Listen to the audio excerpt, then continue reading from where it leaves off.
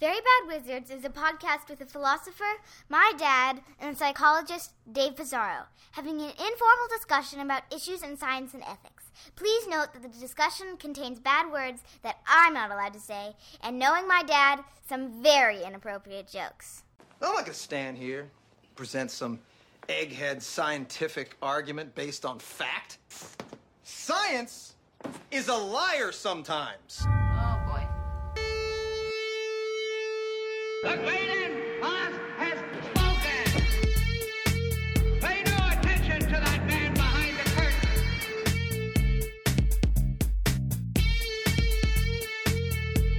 Who are you? Who are you? A very bad man. I'm a very good man. Good man. They think deep thoughts, and with no more brains than you have. Pay no attention to that man. Anybody can have a brain. You're a very bad man. I'm a very good man. Just a very bad wizard. Welcome to Very Bad Wizards. I'm Tamler Summers from the University of Houston. Dave, do you know if Roger Goodell likes apples? No, not at all. I barely know who Roger Goodell is, but only because of you. But do you think he likes apples, maybe? I would assume so. Most normal people are on somewhere between the neutral and like for apples. For apples. So okay, just to confirm, you say you think he does like apples. Yeah, given absolutely no information about this base rates, who says like I hate apples? So how does he like them apples? Bill Belichick, third string quarterback, 27-0 over the Houston Texans Thursday night. One of the great nights. Is this why you're in such a good mood? Yeah, one of the reasons. I'm David Pizarro from Cornell University. How about them apples? I love how somehow you think that this is what people tune in to Very Bad Wizards to hear. They want to hear me gloating about the Patriots' success. I think if we did a survey of what people like most about the show, it's when I start talking about Boston sports and caring. You could have the Washington Post do that survey. Yeah, exactly. The statistical significance, the statistical power, I guess, was low. But very good. Yeah, I know my shit. So we have 4 topics to get to. We're going to try to keep a fairly tight time frame on the topics, although I think it'll be hard for especially the last one. The first is one that you don't even know about, but just happened to my daughter yesterday, and it sort of raised an interesting ethical issue. So I want to get your opinion about that. The second is the unraveling of your profession of social psychology. There was a big controversy in the last week in social psychology, right? There was. From now on, I'm just calling myself a psychologist. So I don't not like a labels. Not a social psychologist. Yeah, soon it'll be like the Freudians are like the most respected people. Yeah. Almost. Third, we're going to talk about a really interesting paper that could lead to further, more in-depth discussion, but I just sort of came across it by accident, and it's actually it seems like what a good psychology paper would be. Although I haven't done a rigorous data analysis of it. I want to check your browser history to see if you've actually downloaded the paper. It's on my browser right now, and then fourth, in response to a number of requests. Massive demand. We're going to break down the Patriots' win over the Texans. The dismantling. No, we're going to talk about Mr. Robot Season 2, and especially the finale, which has been, it's fair to say, a little polarizing, or at least it doesn't inspire the same sort of unanimous, what's the word? Accolades. Should we put that sort of afterwards? I mean, we'll just say this is the last thing we're discussing, and then... Yeah. And in fact, here's the thing about... Even for those people who are critical of Mr. Robot, I think a big part of that is a function of having to wait a week between episodes. And my guess is that that season 2 is better binge watched than. Yep, I'm gonna rewatch the whole thing. Yeah. In a binge as soon as I am too, and I'm actually looking forward to that. Even though, I have some issues maybe with season 2, but we'll talk about that. Right. But yeah, so if you haven't seen Mr. Robot yet, you might be lucky, but you need to see it and then listen to us talk about it. Right. We'll make it clear when we start talking about it. Yeah. All right. So let's talk the first topic, which again you don't know about. Can I just say for the record, it always makes me really nervous when I don't know what you're going to introduce. So, well, this is fairly. You're a wild card. You're like Charlie on It's Always Sunny in Philadelphia. You're just. It could be a riddle about dicks and cucumbers, right? It could just yeah.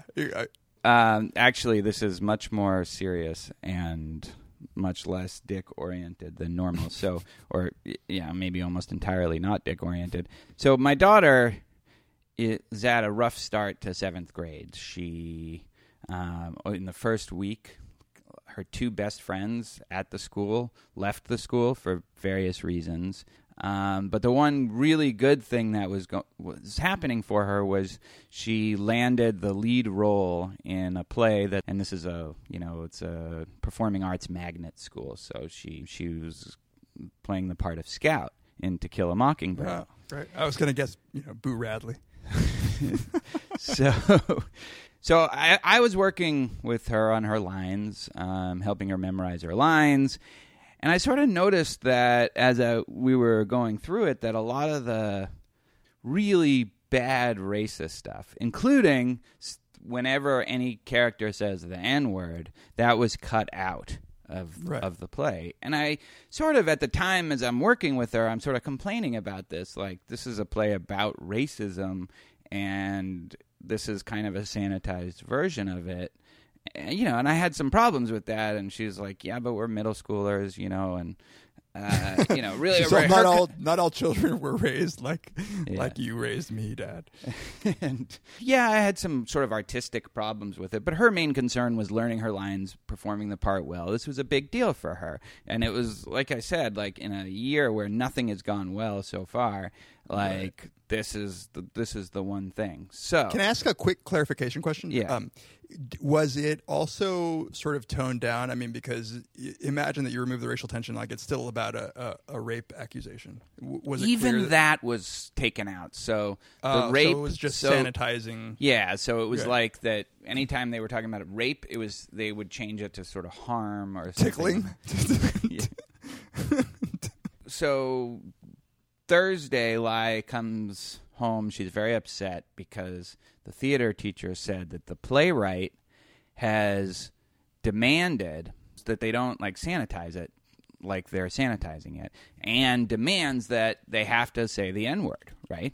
They have to use that language. The play, the I don't know, the whole moral point of the play is diluted if the people seem much less racist than they are in the book and the play adaptation of it. So we won't allow them to do the play like that. And playwrights have, they're not like screenwriters where people just tell them to shut the fuck up. They own their plays. Right, the rights. Wait, so who is the playwright?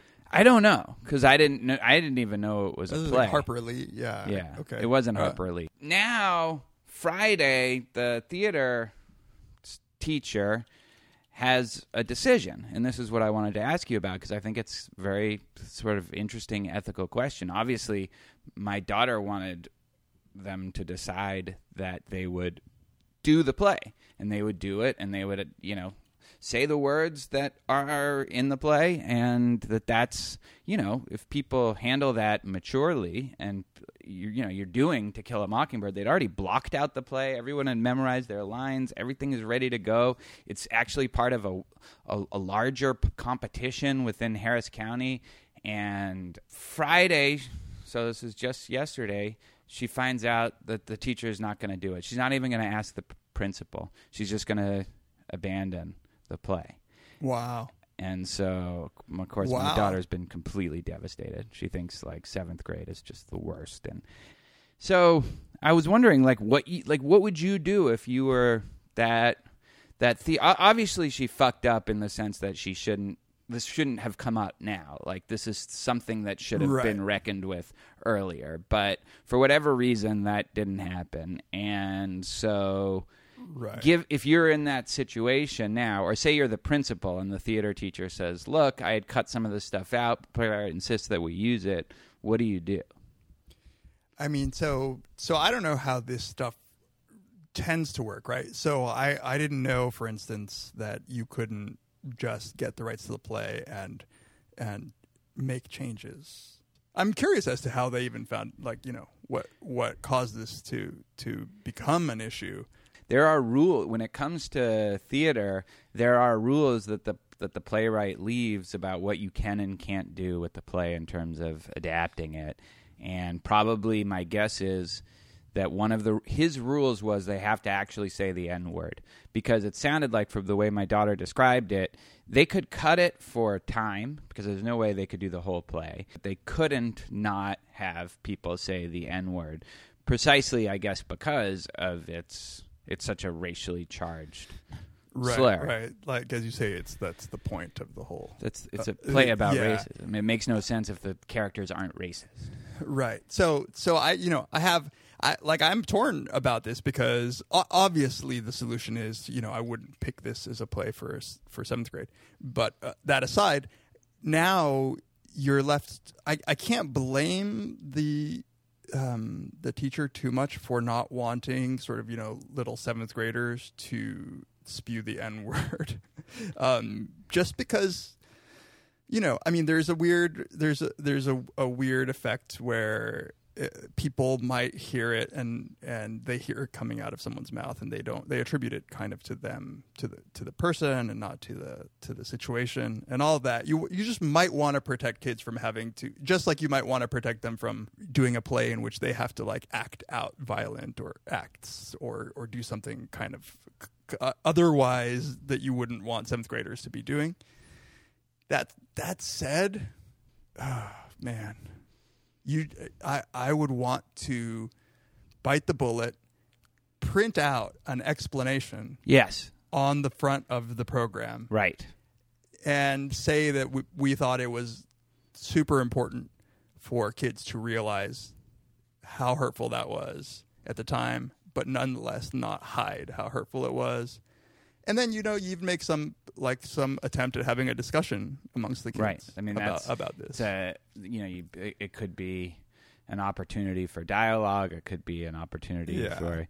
The thing that we love so much is when people are brought together and to try to just get other people's perspectives. Another thing I think, is like it would have been nice. I mean, you know, it's obviously easier said than done, so I'm not going to judge that particular teacher. But bring in the parents of the kids, and especially if there are African American kids and parents, there are, and actually have plenty. a discussion and make a decision sort of as a group, right? Yeah. Like and especially with the African American parents, they might actually feel. I suspect they'd feel strongly that they ought to keep it in, right? So I don't know. Yeah, so I don't know about these particular parents, right. But that's what I would think too. I would have been happier, frankly, if at least the principal, like I could understand it more if the principal just said, "Look, there's too much I have to deal with right now to get angry letters every day from parents about this." Like, I don't know. So, but I agree with you. Like this. Like, what do you if you're doing To Kill a Mockingbird, right? And you think that is a project worth undertaking, then it seems like it shouldn't be beyond the pale at that point to really do it and to do what you can to make sure the kids behave responsibly. The only reservation I have. So I was taking my daughter and one of her friends home, and she was saying how her brothers saw that movie, the Jackie Robinson movie. What was it? 42. You know, there's a lot of N-words in that movie, and then they were just saying it, like, you know, because they're kids. They're like they're sixth, fifth, whatever graders. Like they don't get it. And they got grounded. And so there's a question, and I wonder if this sort of connects back to the discussion with Paul about the difference between boys and girls. Like, Right. there might be that boys at this age they just don't have the mental resources to handle Not like it maturely. do karate kicks as they're like leaving a movie and like. I mean, that's the only thing I can't speak to. Like, I know I don't think Eliza fully understood the gravity of the decision, but like I know for sure that she could handle it, and that Right. actually it would be a good learning experience for her to really feel what's like. So I think it would have been really good for her, but I still think I would have tried to do it. At least, I mean, time pressure is the problem. Now they have to mount a totally new play, so that she had to make a quick decision. So getting all the parents together and all of that. Are they going for Huck Finn? Huck Finn? No, they're doing 12 Angry Men. Oh, wow. So my poor daughter. Like, they go from like a play that she's the star in to a play where there are just no women in it. I mean, she's like, she'll probably be one of the people, but What if they call it 12 Angry People and then they get a letter saying no, it has to be men? that'd be hilarious. This is actually where I mean, for our listeners who are African American, like I'm curious what Absolutely. you think. And not that I'm not curious what non-African Americans think. If you are not African American, just Don't save chime it. in. We don't want to hear it. Shut the fuck up. No, that's an interesting dilemma. I think that I would have in that position not even tried it. I think. Yeah. She's a young teacher, this is a big learning experience. I think Right. she didn't really understand what So is she white? she is. Yeah. Yeah, that's another interesting question. Like, if she were African American, could she have gotten away with it?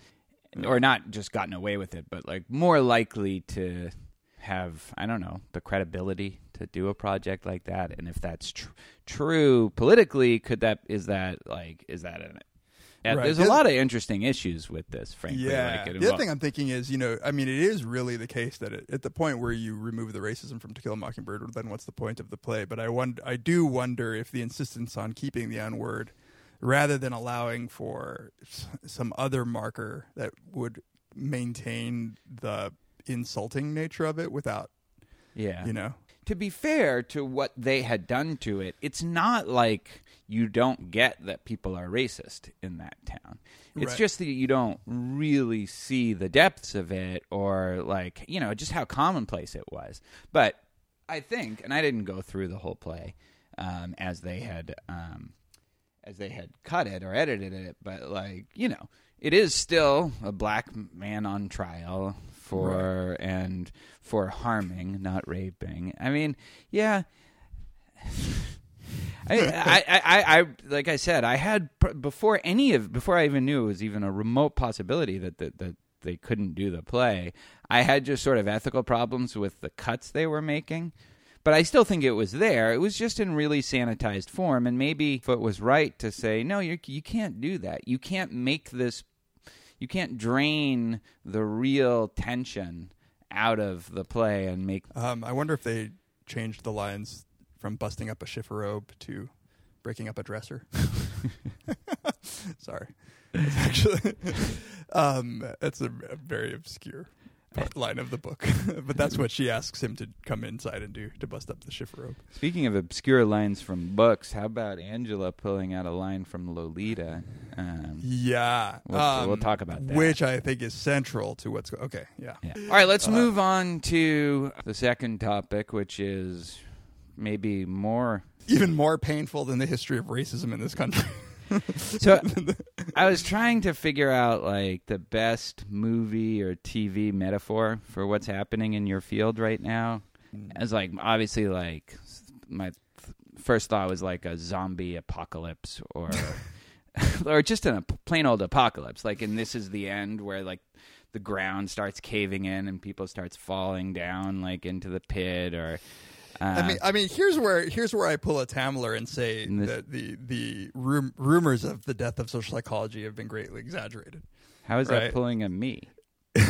because your primary complaint usually when we talk about the chilling effect of like free speech violations is that it just doesn't happen it's not nearly as common as everybody writes about. Like it's not like it's something that's that much of a problem.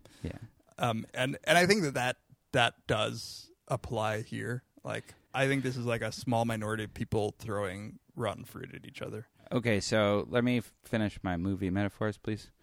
So the other thing I was thinking, speaking of small group of people, Reservoir Dogs at the final scene, you know, where they're all kind of shooting each other and everyone dies. That's a good one. The good old Mexican standoff. Yeah, the Mexican standoff, exactly. Then I thought just Bridget Jones's Baby, that new movie, just not. It doesn't like I don't know. Obviously, I haven't seen the movie, but just I don't know if it's that obvious. The thought. I don't even. The thought, like of actually seeing that movie seems so devastating. And, kind of horrifying that maybe that would capture it. But here's what I thought the best analogy would be, which is pretty much every season of The Wire, where the tragedy of The Wire, of all the seasons really, is like a matter of fate, right? It's this clash of individual interests, your incentives for promoting your own self-interest, and what's right for the job. And it does seem like at the bottom of whatever issue there is, and I know you'll try to minimize it, but at the bottom of whatever issue there is, it's this tension between the incentives for scientists and what would count as good science. All right. So why don't you describe what's been going on, and then you can respond and defend your discipline. Well, to be fair, so there's a meta issue, which is all of the people involved in this are generally from my discipline. So both the people who are trying to correct, so we're talking about the replication, Very true. Like the replication crisis, if you want to call it that, and the various methodological problems that have emerged in the field of psychology in general and many social psychology results specifically. So Susan Fiske, who is the APS past president, the Psychological Association, wrote a letter, and she wrote a letter, and it was going to go in the next issue of the APS Observer, which is their professional publication. In the last, I don't know, couple of years, as the criticisms of these methodologies and all the p-hacking, all the stuff that Tamler's always talking about, as those mounted, the critiques that have been leveled against particular studies and particular researchers have been mounted primarily by a group of individuals who have been leveling these critiques on social media. So Twitter, their blog posts. To be fair to them, I don't know where else you would do this unless, the whole point of some of the critiques is that the way that the science is currently done is problematic. And if you want to get that through peer review, it seems as if that's not the right venue anyway to mount these critiques.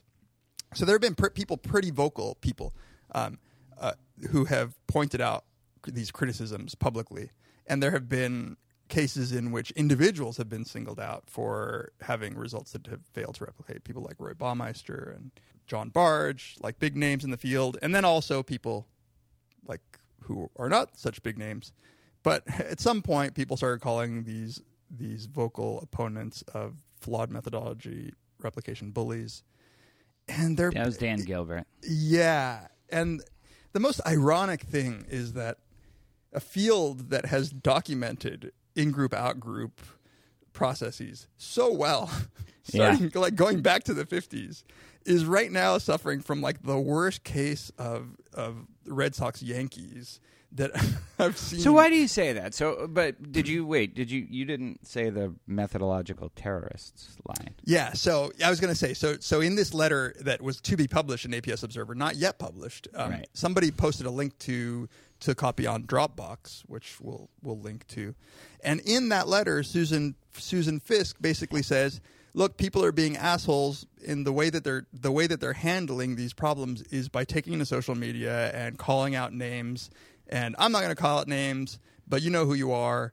You're methodological terrorists, right? And socio-destructo critics or something like Yeah, that. There were a lot destruct- of different labels for Destructo critic. So there's a lot that Fisk says that it's not unreasonable. I mean, if it's a plea for people to be more like kinder to each other, and but she lost it, I think, when she said basically her beef was that by posting on social media, it's unmoderated, and if you're gonna like mount critiques at other scientists, it should be on a forum that is somehow peer-reviewed or at least monitored by people in the field.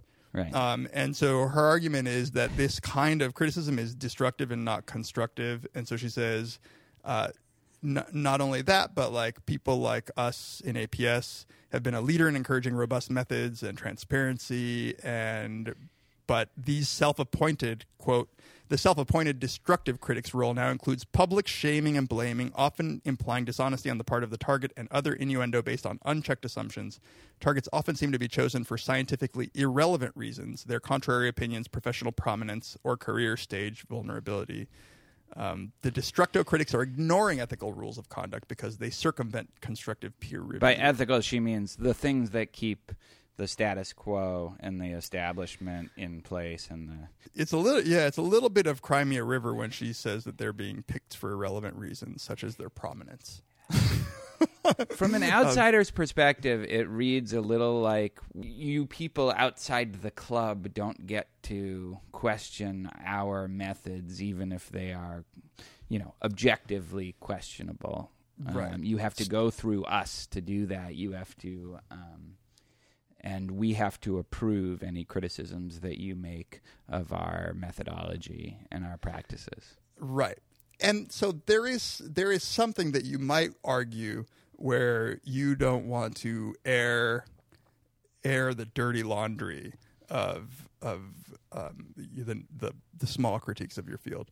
But there is here's where I think it's completely misguided. So that she uses the term methodological terrorism, which everybody, I mean, that's just tone deaf. She took that out, right? I think it's not going to be in the final draft. Is that right? I don't exactly know, because the final draft has not been published. So they said that it was in the process of being copy edited.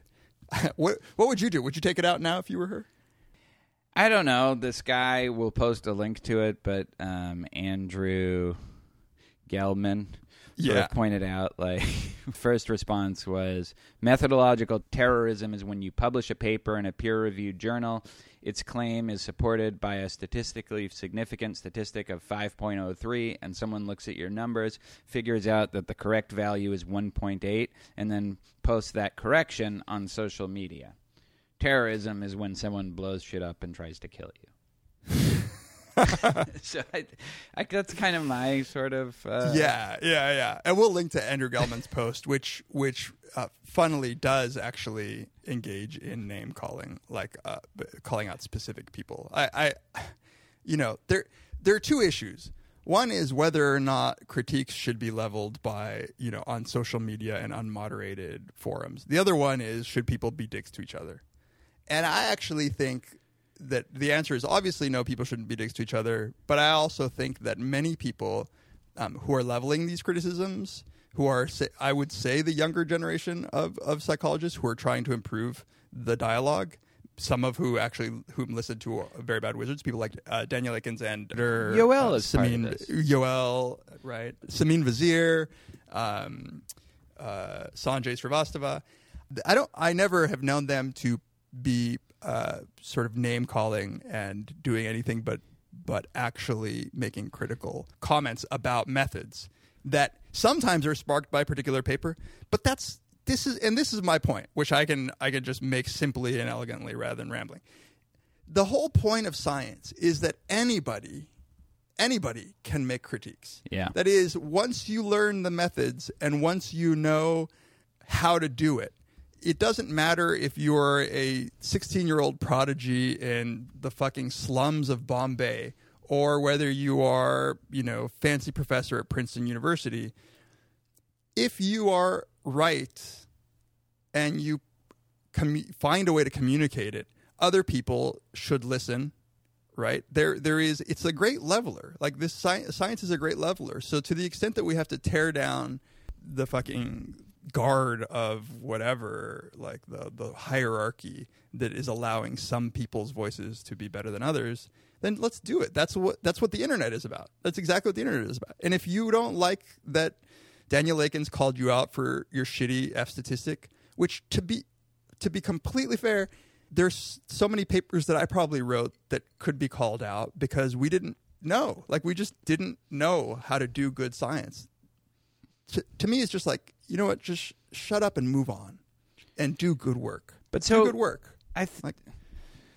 Here's the problem with that is how does that... so ideally what you're talking about is how science is supposed to work. And like ideally, if somebody figures out that your statistical power of your study was less than you thought it was, or that your effect doesn't replicate, like, you should be happy. Now we have a greater understanding of the truth, and here we had less of an understanding, so we've moved forward.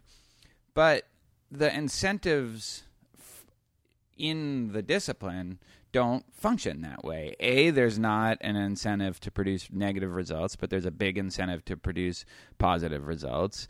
B, really being careful, unwilling to publish results that you're not absolutely confident will hold up, that would reduce your productivity and that would harm your career. And so did you see this article in The Atlantic about this model that someone ran?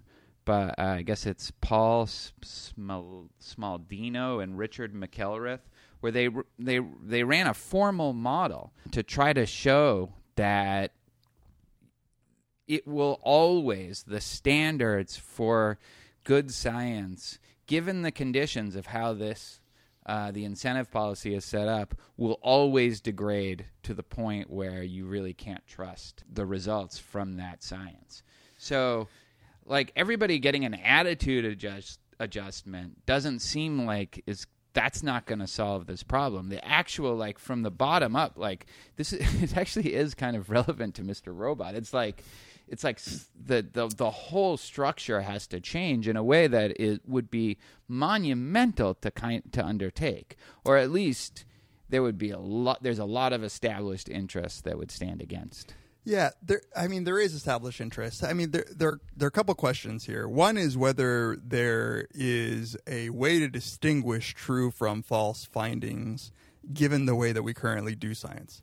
And I think that there is. I mean, this is the whole point of these critiques has been for us to pay attention as a field more to unpublished studies, like things like the file door problem, to train researchers to think about these researcher degrees of freedom and p-hacking, to not rely solely on the significance testing that we've been doing. And as journals actually increase their rigor in what to accept and what not to accept, which has already happened, there is no doubt in my mind that we will be less likely to publish false results. The thing about the incentives that you're talking about, I think, is absolutely a problem. It's a problem in every science. I think in other sciences, people have a better sense of, like, for instance, this guy, John Ioannidis, who's published a very influential paper saying that most published research results are false. When you apply that to, like, medical science, I think people have a sense right away, that sucks. But as long as we keep doing it right, we'll find out what's true, because there is a truth of the matter as to whether broccoli causes cancer or whatever. Like, we'll find that out. I think in psychology, there's a bit more Schadenfreude that's going on, which is it was all bunk to begin with, and there is no amount of fixing this because the mind is just not empirically available to us. I don't have that Schadenfreude, all joking aside, because social psychology results are cool. Like, they're fun. They're fun for philosophers, certainly, to work into their theories, and they're fun to teach. You know, it's fun to see a bunch of students perk up when you start showing them Milgram experiments, right? Or, you know, the the phone booth study with the dime and and helping behaviors. I think unlike biology or medicine, where we definitely have like real documented progress over a long period of time, it's less clear that we have that with psychology, or if we do, it's harder to identify for sure that we have it. Like, you can identify, look, like in 1950, all these people were dying of this disease, and now they're no longer dying of that disease. You know, that's pretty easy to prove, but it's harder with some of the more famous results in social psychology. Well, and that's why I think that really the mistake has always been to rely on a finding or a paper. And I think that there's absolutely progress has been made in understanding the mind at every level. And some of these results really are robust. It's just a fact that, for instance, dividing people into in-groups and out-groups makes them treat each other shittier, right? There's enough studies on that holds up. And there are enough studies showing that we have asymmetries in the way we judge ourselves versus others. Those things hold up. But that's because we have a body of literature showing. And it's hard to tell when it might hold up in this particular case or not. But I think we also overestimate the degree to which there's consensus in things like medical science. So if you trace the history of is salt intake good or bad for you, right? You're going to see like there's just probably no consensus. Like, there's all kinds of research findings that say one thing versus another. Caffeine, the same thing. And I think that there's just a ton of those. That's why I think that the assumptions that because we have we can save people's lives in a way that we couldn't 100 years ago, it's more obvious. The successes are more obvious. The uncertainty in the field of, say, nutritional science and medicine and all those things is less salient to us. But I think it's just, there was recently, what was that? Do you remember this? There was like a hoax, like some German researchers published something saying that chocolate helped you lose weight. Yeah. Yeah. Like that, that was like a hoax to show that you can basically argue anything and get it past scientific scrutiny. And that's why I think it's not Schadenfreude as much as disillusionment, maybe like losing a religion or something like that. It used to be that people would say, oh, if I just power pose, I'll be more successful. Or, if I eat chocolate, I'll lose weight. And then now you're telling me those things don't work, actually. Fuck this. I don't know what to trust anymore. Right. But that doesn't stop you from, say, taking the advice of your doctor, right? Right. And, yeah. No, right. And that's a good point. You don't really have to trust a social psychologist to get on in life, but you have to go to a doctor, right? As evidenced by our interactions. So you don't have to trust me at all. I think, okay, and then there's the second point that I think is really important, which is, like, you're right about the incentive structure, and I think this is the growing pains that we're going through right now, is that those incentive structures are becoming derailed because of the great equalizer that is the internet. And I think that the minute you have now people who can read, you can post data and reply to them, to the authors, and you're going to get people, say, all over the world, maybe even whose motivation is just to be a dick and take you down.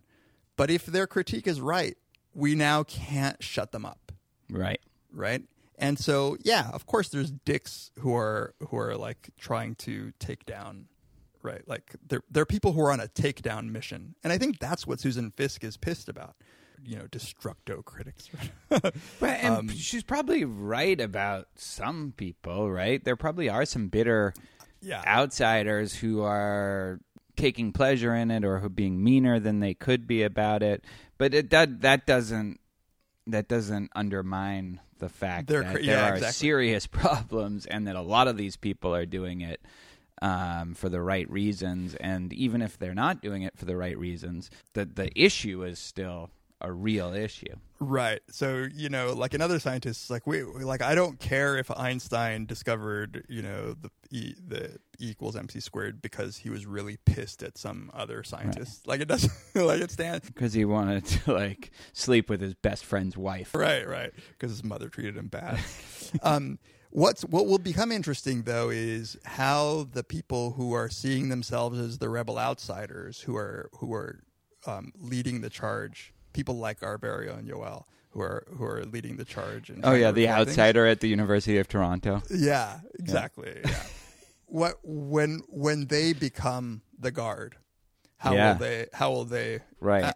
What responsibility will they carry when they are now the people that everybody listens to? So the metaphor for that is probably Animal Farm or any movie where the outsider gains power and becomes exactly like the people that they're replacing. Right. Like there are already people who are dogmatic in their Bayesianism because and so we'll see. They're like Angela on Mr. Robot. Will power transform them? This is like your Arab Spring, and so the next step is like the authoritarian leader, or the anarchy, or the Donald Trump, or whatever.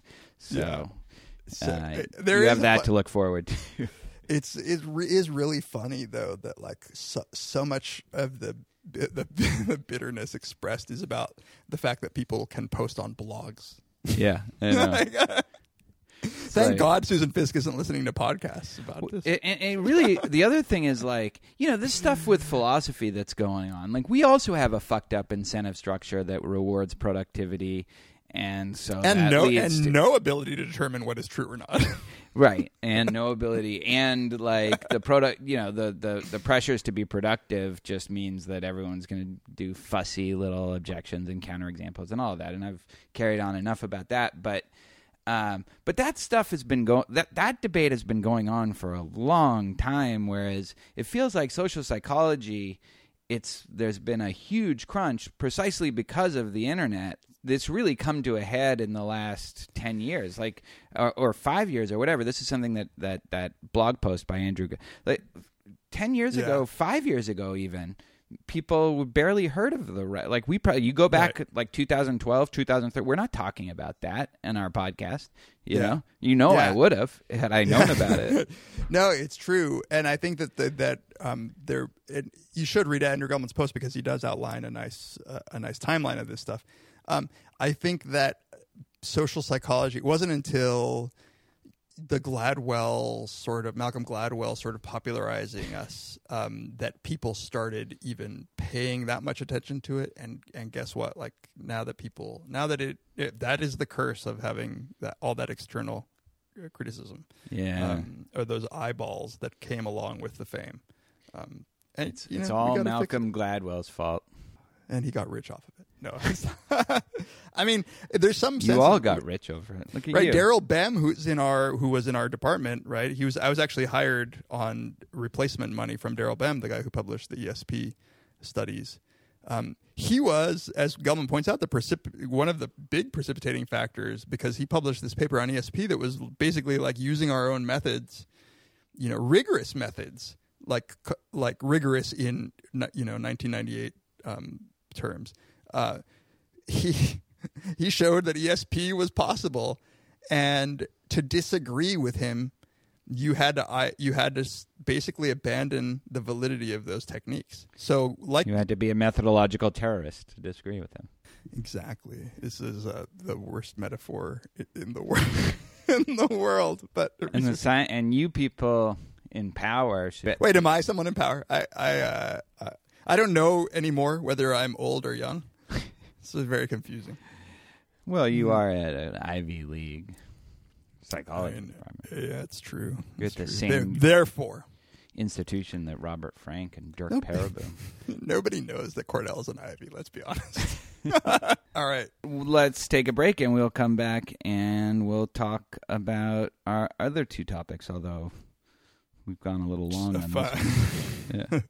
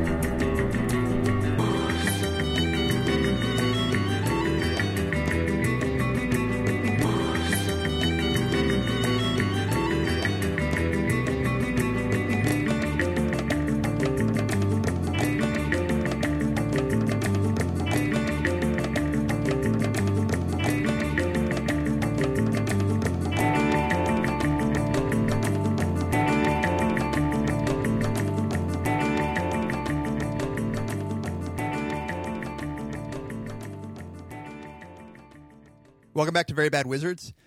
First, we're going to start talking about Mr. Robot in this segment. We had planned we said that we were going to talk about 4 topics, and we realized that we just got carried away talking about science and To Kill a Mockingbird.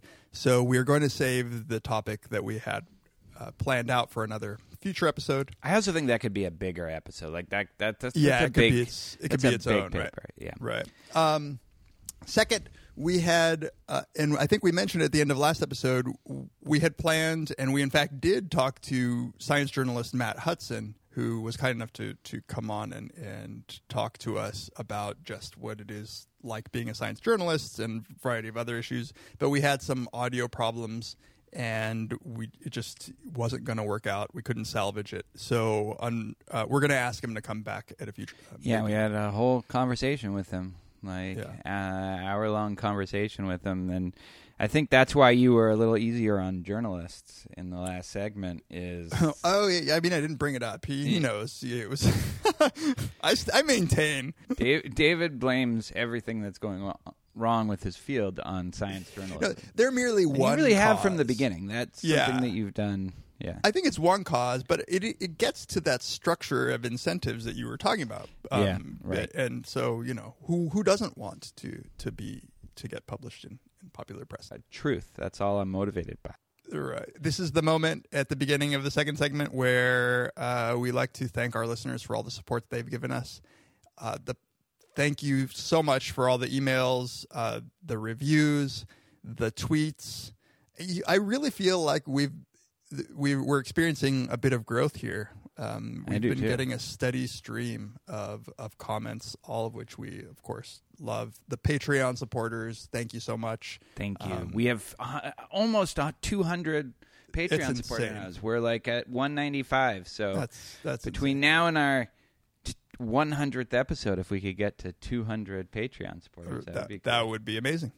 And so if you want to support us, go to patreon.com/verybadwizards. There are other ways to support us that we have in our support page, verybadwizards.com/support, such as buying stuff by clicking through our Amazon link. So thank you for doing that. A number of you have emailed us to tell us, and sure enough, it's a nice little Christmas bonus for us. Got a Roku using that link. Sweet. And you can email us, verybadwizards@gmail.com, or tweet at us at verybadwizards, at Tamler, at Peas. And yeah. Like us on Facebook. Like us on Facebook. Rate us on iTunes. Review us on iTunes. We have we could do a whole we got a bunch of good reviews. Awesome reviews. Let's talk about it. Yeah. And download us on iTunes so we can move up in the rankings. So the Tamler can, even if you're on Linux, find a way. Rate us on Linux, yeah. Now, for those of you, I wanted to say one thing, if you will permit me, Tamler, one last thing about the discussion in the previous segment. Yes. Which is... I will permit. Thank you. Father, may I. Which is one of the things that I think Susan Fiske is saying in her column that I think is just wrong, is that somehow it's a mistaken view that, I mean, it's nice to say that we should be nice to each other, but at just a purely descriptive level, for hundreds of years, science has never been nice. Science is not nice. There have been assholes and dicks since the moment we started claiming things. And the whole point is that it doesn't matter what your character is. Newton and Leibniz were both probably assholes, but like everybody can agree that they made serious progress in calculus. Wait, Leibniz? Are you lumping Leibniz in? I don't agree. No, because of their beef about calculus. I don't know whether it was. I'm saying they could have been royal assholes. Like I'm sure they were. They had beef with each other. The point is it's Did always Leibniz make been contributions though? To calculus, which is mathematics, right? Is that what that is? Yeah, that's what I'm I've referring seen that to. word. You usually have seen it with a pre right before it. It's like pre-calculus, but after that. No, I've always seen it after utilitarian. It's a weird expectation that we would ever be really nice to each other. as I'm not saying that this in any way means that we should be assholes, but we've been pretty protected as a field if we've not experienced the wrath of some jerk. And I think that's just, unfortunately. So David's final conclusion and recommendation is be mean to people, call them assholes, call them dicks. Assholes. As long because then you'll be like Isaac Newton. you can if you fucking discover the laws of gravity, you pretty much can call anybody whatever you want. But science isn't nice, I guess. That's just the harsh truth. Science is red in tooth and claw. And with that, let's move on. Philosophers, though, very nice. So all you people Super looking to nice. go into that minefield, especially of nice to psychology. women, especially nice to young women. This is just That's tradition. It's tradition. Mr. Robot, second season, polarizing a little bit. I've gotten a lot of people saying defend your show to me. I'm prepared to do that. I think both of us have gone through a bit of a roller coaster in terms of how we feel about this. Let's start before we even get into. I like how serious we take it. I do take it very seriously. I mean, we really went hard for this show, right? Like our credibility is it's more at stake than on the Sam line. Esmail's. It's really interesting. I don't know if you've seen him interviewed after the show, after the finale, but just to see him on shows talking about it, that's one of the things I want to get to. What happened this season if you take it on a purely straightforward level? I have found that the dominant reaction to the finale was everything is on the level right now. There are questions that we don't know about, but there's no fucking time travel, there's no alternate universes, there's no question as to the reality of any character right now. Let's walk through the show as if they're right about that, and then we can talk about some open-ended questions. Okay, so you want to give it a stab? I mean, part of it is. I was hoping you would. Yeah. So I guess so. Elliot wakes up.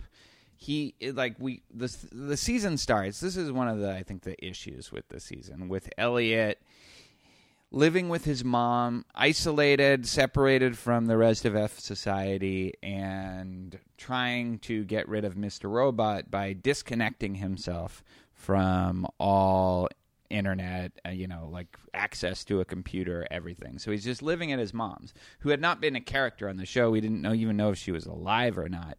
And so he's now living with her. Yeah, in a very stoic sort of stripped down existence. He writes in his notebook. He's gone analog. He's gone full analog in the hopes that Mr. Robot won't rear his head, because there's no reason for him to, because the hacking was his primary motivation. The hack's been done.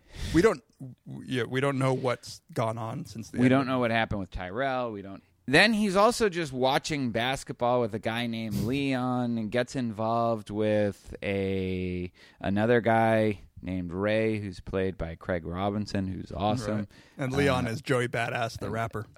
He's good. He's good. So there's a fascination with Seinfeld for some reason. They're watching basketball games in the park.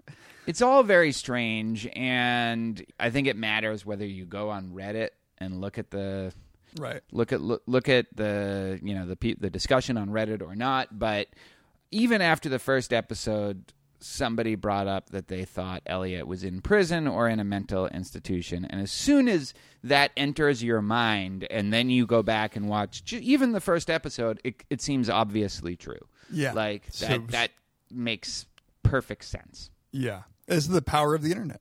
That's the power of the internet. After it was revealed to be actually the case, the Reddit people were like, "We did it. We solved it." You know? Which I actually think. So next year, I pledge to not go on Reddit. Because then, once you know after the first episode that that's the deal, you don't know maybe the details. Is Ray the warden?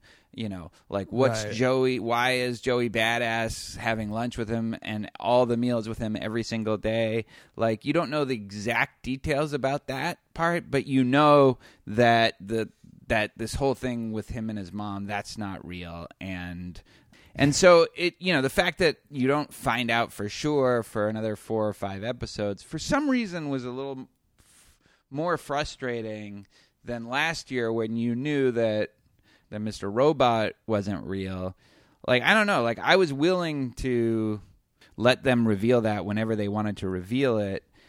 But this was frustrating for some reason. Like, okay, can we just have it be clear that he's in prison right now? I think part of the issue was that the reason he put himself in prison turns out to be that this was the only way he thought he could get rid of Mr. Robot, but their interactions weren't that interesting to me while he's in prison or while he's, in his delusion of not prison. Like, none of that stuff was interesting. Them playing chess with each other. There was beautiful like scenes and like really cool, the filming and the cinematography was incredible. This season was amazing, off the charts. Yeah. So like you could enjoy it at that level, but I didn't enjoy it as I didn't feel like it developed his character anymore. I knew that he was uncomfortable and was going to try to get rid of Mr. Robot, but that he couldn't really I didn't need 5 episodes, part of which were devoted to like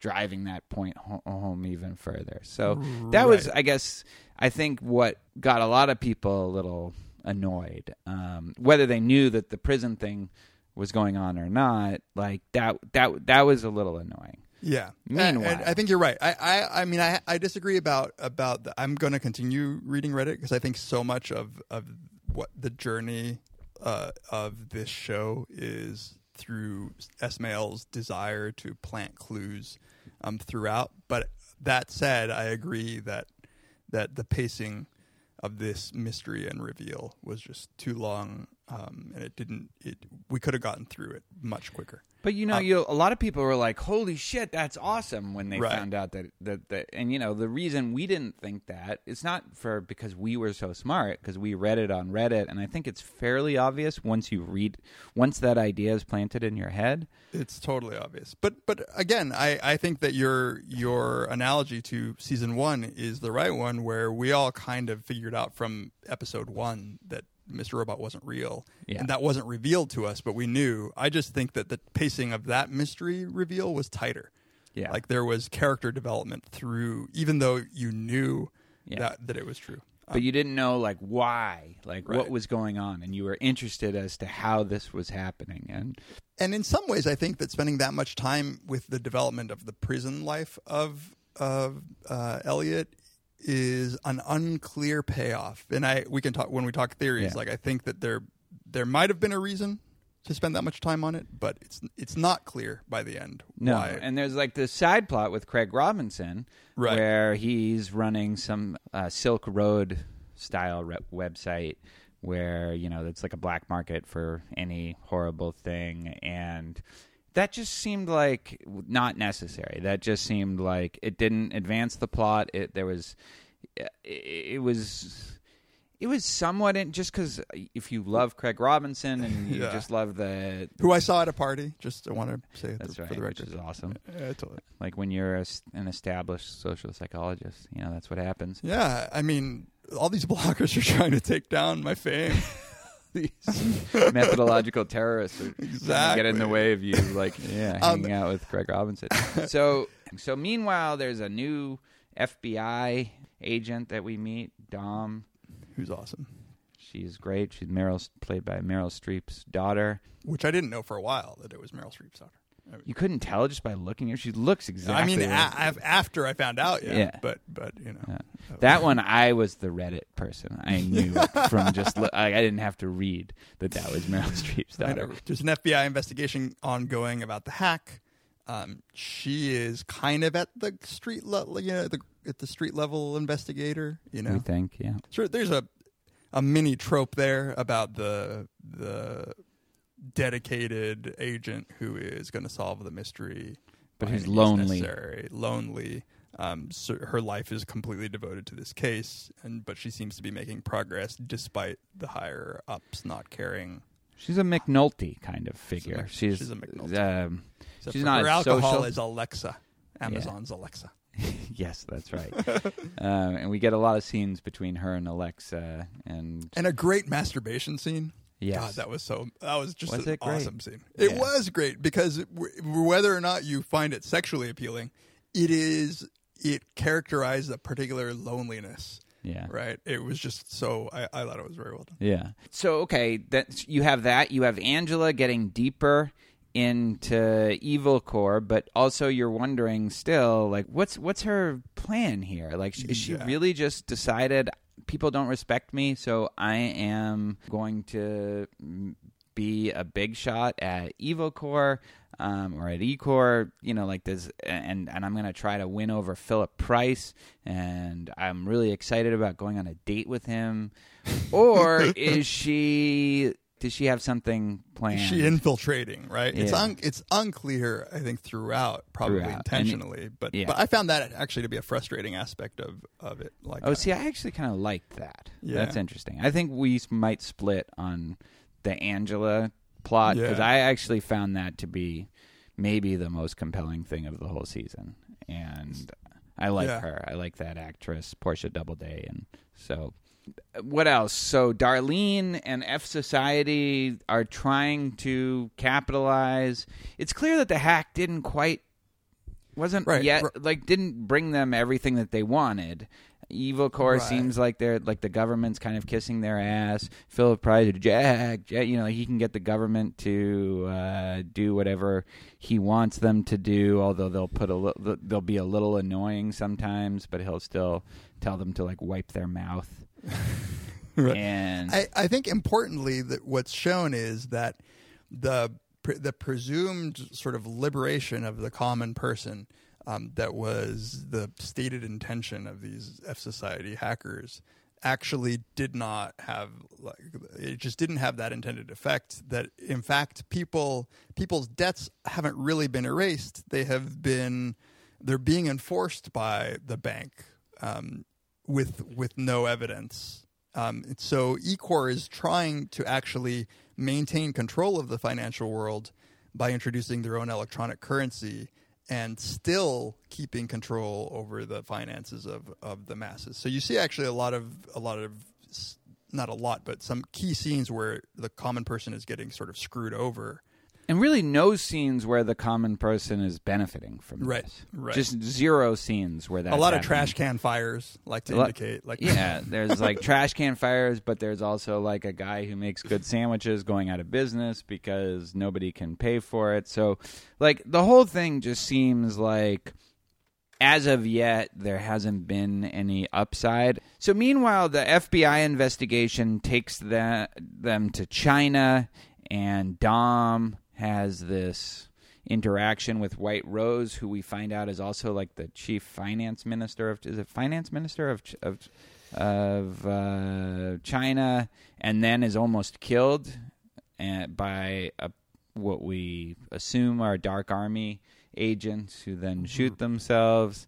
So things pick up mid-season after the prison thing is revealed, where you find out that Elliot was in prison, but now he's getting released because he's brought... Like, this is how inconsequential the whole Silk Road kind of thing was. Is like, I had to think for a second, wait, why did Elliot get out of prison? Oh, yeah, because he brought down that Silk Road website. But like, did we never talked about this, I don't think, even off the air, but...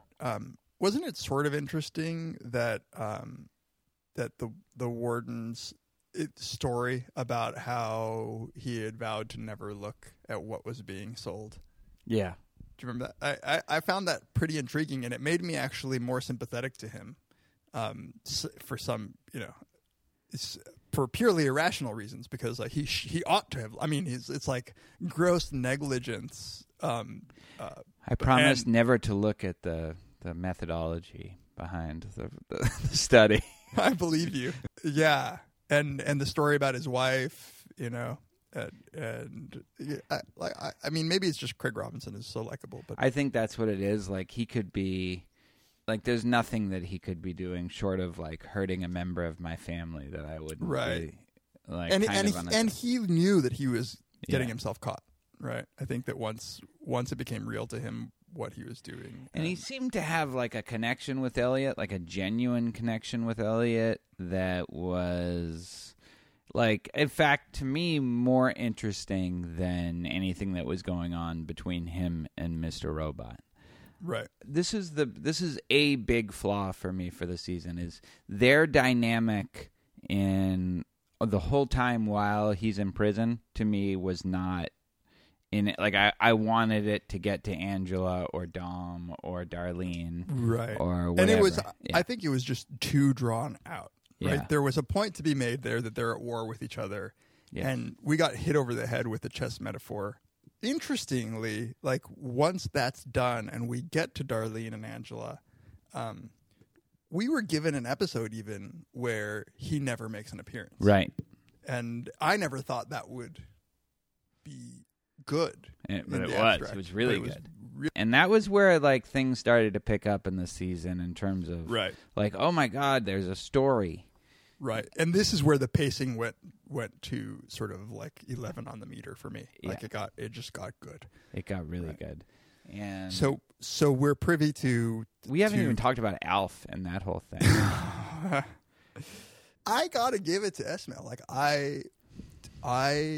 it was risky, and when I was watching that episode where, you know, it's like Full House parody 80s sitcom, I was uncomfortable, not because of the plot, but because I was like, please tell me that he's not gonna bomb this episode. I was rooting for Esmail to pull it off because I was so worried that this was like a jump the shark moment. So it went on for like 20 minutes, but then there was I think that's the same episode that there was that awesome, like, Angela planting the femtocell? The femtocell, yeah. And that was so cool. That was kind of like Tarantino style filming, and that was so that sort of super like, tense, like heist kind of tense, you know. I don't think the Alf thing worked, and the 90s Full House thing worked fully just because of the existence of Too Many Cooks. Had there not been Too Many Cooks 2 years ago or whatever, or 1 year ago, whenever it was, I would have been, I would have thought, okay, that's cool.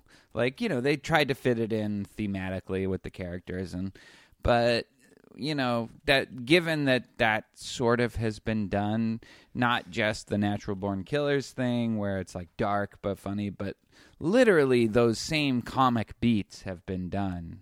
And like in some ways Too Many Cooks did it, like they really drew it out in ways that were more interesting than. Yeah, but it's such a different thing that's being done. Like, I think that maybe the recency is what makes it feel like a copy rather than an homage. But I think that if you treat it, but there's a couple of things that I think make it actually okay. One is that this is the mind of somebody like at around a certain age. Right. Your mind is full of shit like that. Yeah. Right. Yeah.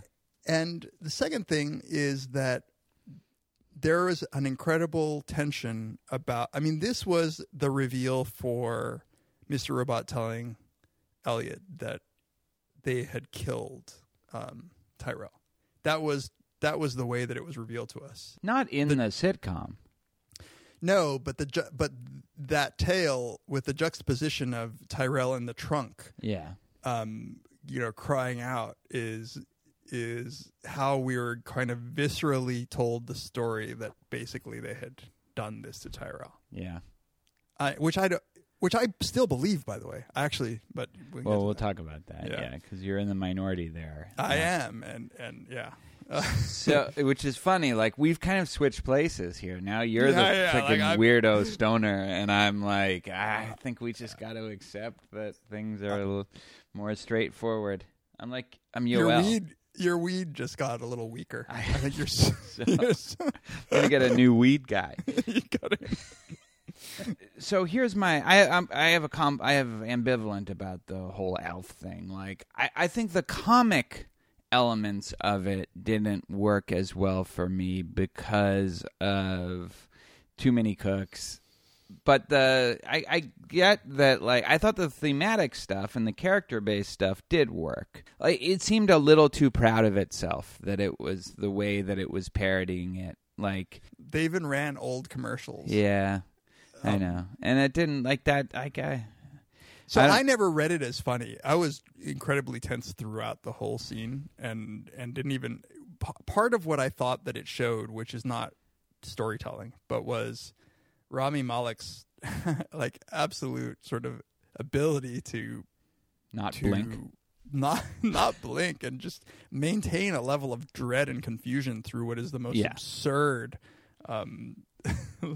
absurd set of circumstances that they're filming, right? No, I agree. And so that's fine. Like I'm glad that he wants to take chances like that. He also built it up. Like this is one of the problems with like getting involved with it outside of the episode. If that had just popped up, but like Sam Esmail was saying, like, this is my favorite episode that we've done, which is crazy. Like, it's like whatever you want to say about it, like it doesn't compare to the Prison Break episode. So I was all amped up, like, and because you also think you're gonna finally fucking figure out what's going on in this season, and you don't even figure that out, and instead you get this kind of retread idea that develops the characters a little bit, but doesn't really develop the story. But then you also do get like one of the season was full of these intense, really suspenseful scenes. It's funny that he does that the best, and it's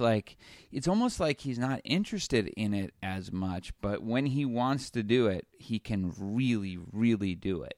Right. And that scene of Angela infiltrating the FBI building and that so tense. Yeah, so fucking good. tense. I think by the way, I actually don't follow or listen to anything Esmail says, but I read Reddit, and I think that there is a difference there. Like to me, to me, art is ruined when I hear the creators talk too much about it, because there's no guarantee that they have any skill in talking about their own art anyway.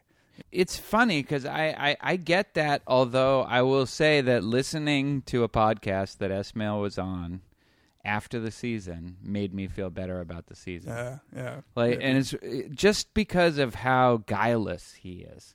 Like he really, because he follows all the stuff. Like he reads every review. He talks about it. Like he's really interested in knowing what people liked and what they didn't, and not that it compromises his vision, but that's so different than like the Matt Weiners of the world, or even the David Simons, that he's just so out there and open to it. There was something very, and also just like talking about other shows, like he loves the Louis show, Horace and Pete.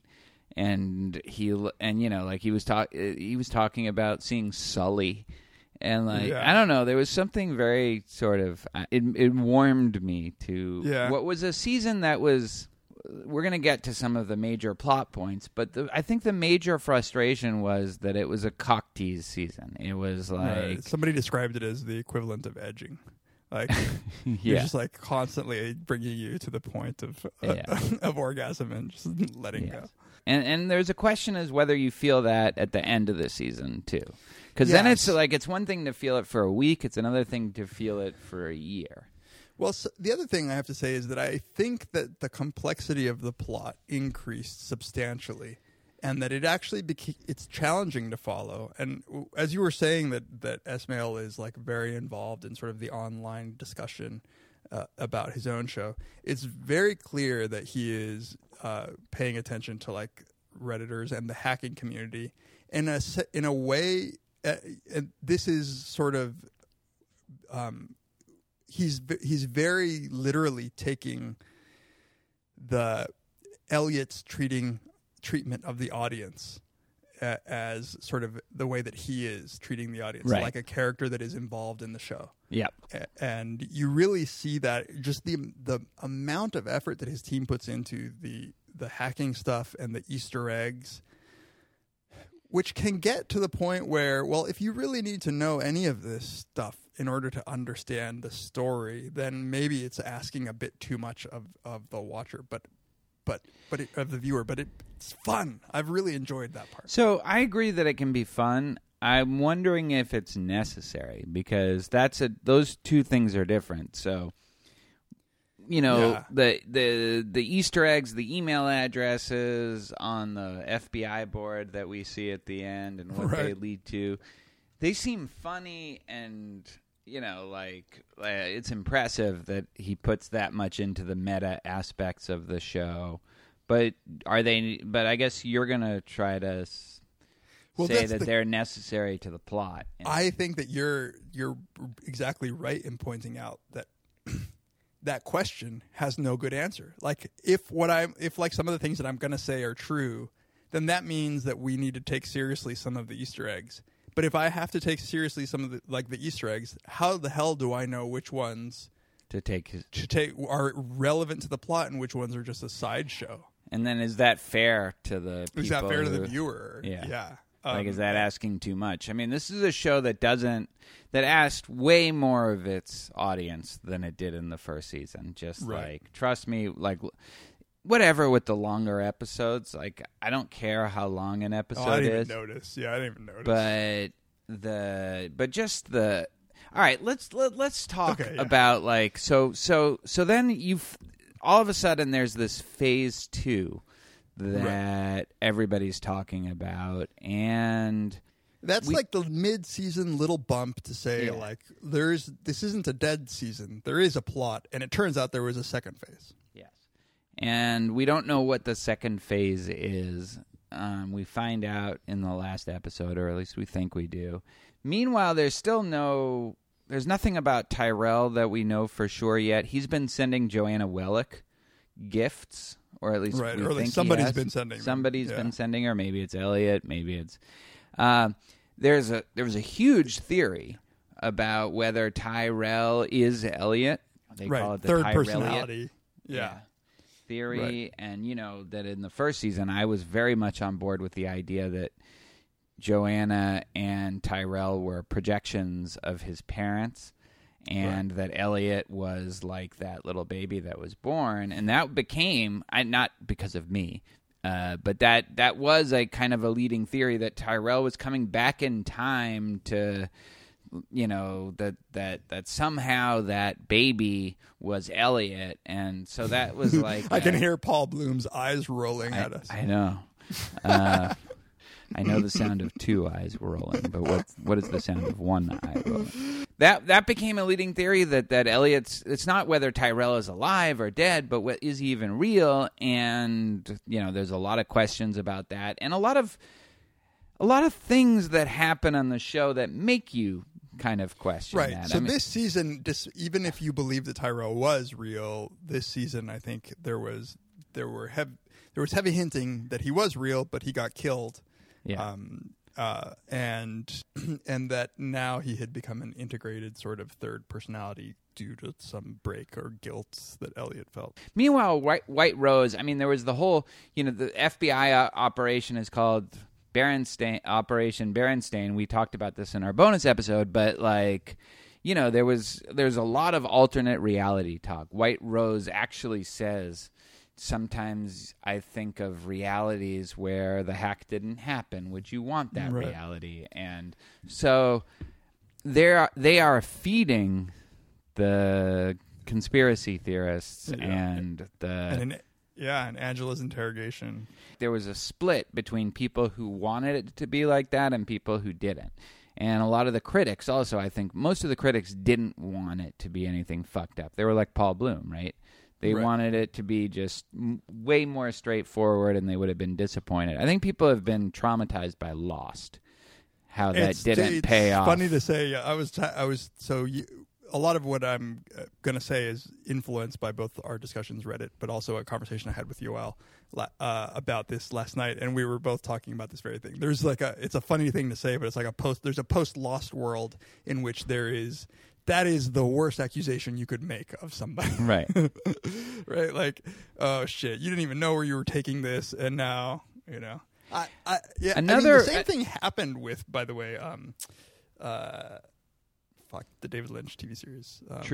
Twin Peaks. It's funny, but that was pre-internet, so people just kind of let it go, and now it's remembered as just being really cool, and Right. whereas Lost is remembered as, I don't know, Meaningless meanderings through potential things that just turned out to no Yeah. payoff. Okay, let's get to the big question. So Yeah. we get Darlene gets captured by the FBI because they take in one of the F Society people to the hospital, and Dom finds out that her and Cisco are out there, and Dark Army people try to kill both Cisco and Darlene. Darlene survives. Cisco's brain gets splattered Splattered. In an amazing scene, by the way. God. But there's an importantly, It's worth it just for that scene. Just that scene is so fucking amazing. The way that the tension is built, the counting down of the street, Interspersed with Angela and Elliot on the subway, like so- that's just like redeems anything. So good. Like everybody who doesn't like this season should shut the fuck up just because of that. Just enjoy. sequence. This is my number one sort of take home to me is that I'm enjoying the ride. In the post Lost world, I will less allow the outcome to influence my enjoyment of the show. Yeah, because I think it might that's- be a dud of an outcome, but I'm enjoying the ride. But no matter what, there was so much. Just the scenes, just the composition of the shots is enough to make it completely worth watching. The music, the fucking music, holy shit! The music is amazing. And Angela singing karaoke in like in a very normal karaoke voice. Yeah. No. But so there's a critical plot point though that I think is critical, at least, is that the femtocell, it turns out that the Dark Army had essentially taken control of the femtocell that was used to surveil the FBI's communications. And the F Society didn't know this. When they found it out, they tried to set up a meeting and confront the Dark Army to see what the hell was going on. And they were like, it's part of Phase 2. And they're like, what the fuck is Phase 2? And they're like, you find out from the Dark Army's communications, White Rose, that Elliot actually was behind Phase 2. So how, like, she was confused as to why F Society wouldn't already know this. Yeah, that's right. Yeah. So then we get to the finale, which I think everybody says should have just been 1 week. But they are very different episodes. They're both called Python, but the first one starts with Elliot going into a dreamlike state, lucid dreaming, where he's going to try to figure out what's going on by being the observer of Mr. Robot. Up till now, it's always Mr. Robot that gets to watch him do things, but now he's going to be doing... and really sort of a... maybe brilliant, maybe frustrating, doubling down on the unreliable narrator. Yeah. In a crazy way. You're like, okay, I guess there's an out here for everything, in that, like, we were explicitly told that this is a dream.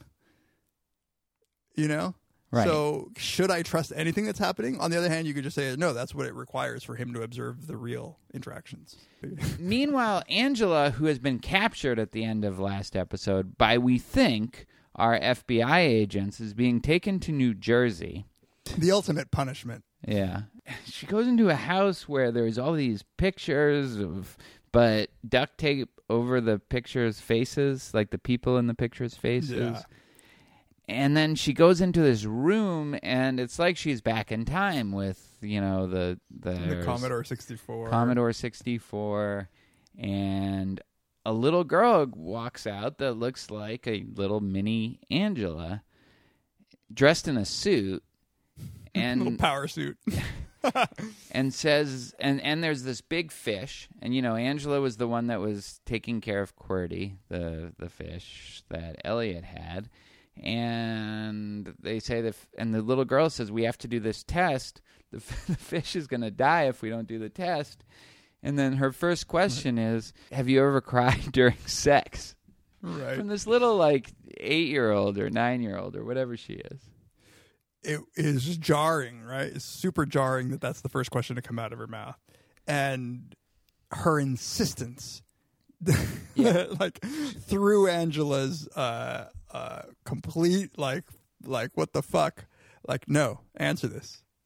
Have you ever cried during sex? And Angela's like, at first, it has a normal reaction, which is, I'm not answering that question. Like, and then the girl says, they'll beat me if you don't do this test. And she shows these, like, whip marks on her back. Right. And so, By the way, the answer, I mean, it should be, do you ever not cry during sex? Because most people do, right? Yeah, oh, absolutely. Yeah, okay. Yeah. Just wanted to make sure. During, after, before. Yeah, so Okay, so set of far, weird like on the questions. last several episodes, you've said to the women that you cry during sex and that you videotape it. Oh, yeah. Yeah. Well, I mean, what am I going to do, lie? So this was really reminiscent of the Harrison Ford tests to prove In if Blade someone's Runner. a replicant or not. What's it Yeah. in Blade Runner? Yeah. This is like a David Lynch directed Blade Runner scene. Yeah, that's You know. exactly what it was. It was David Lynch directs Blade Runner. It looked like a Mulholland Drive, Twin Peaks kind of Yep. scene, and it was doing the same thing of like testing to see if somebody's real. And the test only gets stranger. There's like a call from a computerized voice that asks you, like, you're in a room, like, how do you get out? And then there's this focus on a key. Mm-hmm. And what's her question, the little girl's question? Is the key in the room. Is the key in the room? She's like, the key to what? And she's like, is the key in the room? And then Angela looks at on the table, and there's an old copy of Lolita. Right. Well, one of her questions, relevantly at this point, was, have you ever fantasized about killing your father? Right. And I think Angela says no. And from all we've seen, like, they have a good relationship. They seem to have a decent relationship, her and her father. So that's a weird question, too. But then they ask about the key. Is the key in the room? You see that there's a paperback copy of Lolita.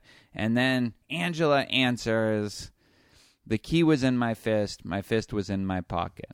Which is, and I think this is the thing, like, all the people who want to have a straightforward reading of the series, like, they can't explain this. That is a line from Lolita that Humbert says right when he's in the hotel where he first has sex with Lolita, and he's wandering around the hotel. He ends up meeting Quilty, the sort of antagonist who you don't know if he's real or not. He's thinking as he's talking to him, I had the key. The key was in my fist. My fist was in my pocket. He's drugged Lolita, and he's going to go back up there and have sex with her. That's what he thinks at the time. That's not how it goes down, but that's what he thinks at the time. What the fuck? Why is she saying that? And every explanation where this was just a test of Angela for White Rose doesn't explain her responding to that question, is the key in the room, and her responding that way. I'm sorry. Like, there's just no... I have an answer. Okay. But it'll delve into some nerdery. That's fine. And this is actually the bulk of the conversation I was having with UL last night. So let's just say that we've outlined the plot. There's a last scene where throughout the second half of the season, we don't know what's happened to Mobley and Trenton, right? Yeah. And we see them outside of a Fry's, which is an electronics store in Arizona, and they're talking about, basically, they realize that the hack has fucked things over, and they want to undo it. So they're having a discussion about how to undo this, which is, again, sort of a tease about time travel to me, but also at the level of reality, what they're talking about, just by the way, when Leon shows up, and that's what we're left with. We don't know what's going to happen to them. The hack was taking all of E-Corp's data and encrypting it. Right. And the way in which you encrypt it is this super strong encryption, the 256-bit AES encryption that everybody sort of understands is essentially unbreakable. It would require like thousands of years of computers churning out at their best effort, right? Which is one reason I think you all pointed this out, that White Rose's obsession with time. That all of the data that eCorp has that they have on eCorp is encrypted, and that's why it's inaccessible to eCorp. But it's they didn't not delete deleted. It's not. They didn't delete it, and Yeah. in fact, it would take a lot longer to delete all of that than it would just to put an unbreakable layer of encryption on it. And this is where we see what Phase 2 is supposed to be. Basically, there are paper records that could be used to rebuild all of the banking data that eCorp had, because it appears as if eCorp wants to take advantage of this situation and construct its own banking system using their version of Bitcoin, which they call eCoin. And I think the tension between White Rose and the Dark Army and eCorp is who's going to take control of the new currency, the new world economy, where the Dark Army wants to introduce their own sort of Bitcoin. There are conversations earlier on about China's use of Bitcoin. Evil Core wants to do eCoin. Evil Core wants to do eCoin, where they would essentially have complete control over currency. So the keys